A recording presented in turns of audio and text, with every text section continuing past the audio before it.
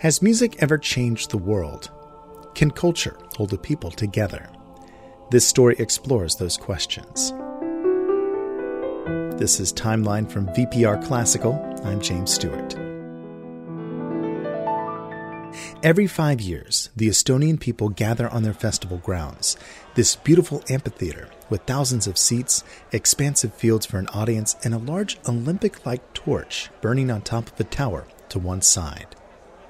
They come from all corners of the country, young and old, dressed in traditional clothes. They aren't there to cheer on a sporting event or even for a political rally. They come to sing. Close to 30,000 people participate in the Laulupidu, the singing festival. They come to share in the folk songs from their past and in songs about their present and their future. The Laulupidu was established in 1869 to celebrate the important role that music plays in the lives of the Estonian people. Estonia is a small country of 1.2 million citizens, nestled between the Baltic Sea and Russia. It's been said that Estonians have inhabited this land for over 5,000 years. Over the course of millennia, they have seen many hardships, conflicts, and occupations, yet they have survived.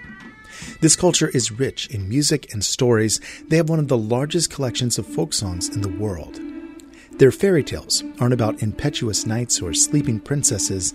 Their folk hero is an old farmer, wise and powerful, who waits patiently and only acts when it's absolutely necessary.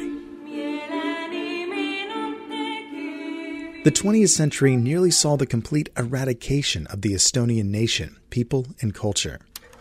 In 1939, Germany and the Soviet Union signed the Molotov-Ribbentrop Pact, which promised non-aggression between the two powers.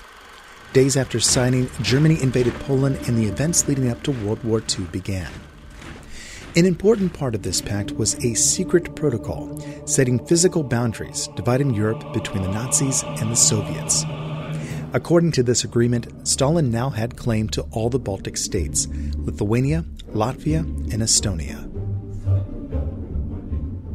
Within days, thousands of Soviet troops entered Estonia.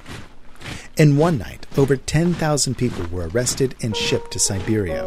Only half of them ever returned. The occupation was more like a societal genocide. The Soviets targeted politicians, teachers, artists, anyone with influence, to be either arrested or executed.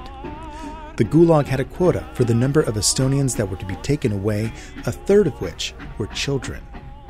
The Estonians called 1940 the year of suffering. But this was only the beginning. 1941, the very next year, Germany broke the pact and invaded Russia, taking over the occupation of Estonia. Those who had aided the Soviets were arrested or executed. The young men were forced to join the German army. Only 3 years later, Germany retreated, and the Soviets came back with a vengeance. Now those who aided the Nazis were called enemies of the state. Thousands of people fled the country or died trying. In 1945, as the war was coming to an end, Stalin promised Churchill and Roosevelt that there would be free elections in Estonia. This never happened, but it did pacify the US and the UK. By the end of World War II, a quarter of the population was gone, and the Iron Curtain fell on the people of Estonia as decades of Soviet occupation began. In our next episode, we'll continue the story and tell how music brought hope to the Estonian people. Learn more and follow the timeline at vpr.org/timeline.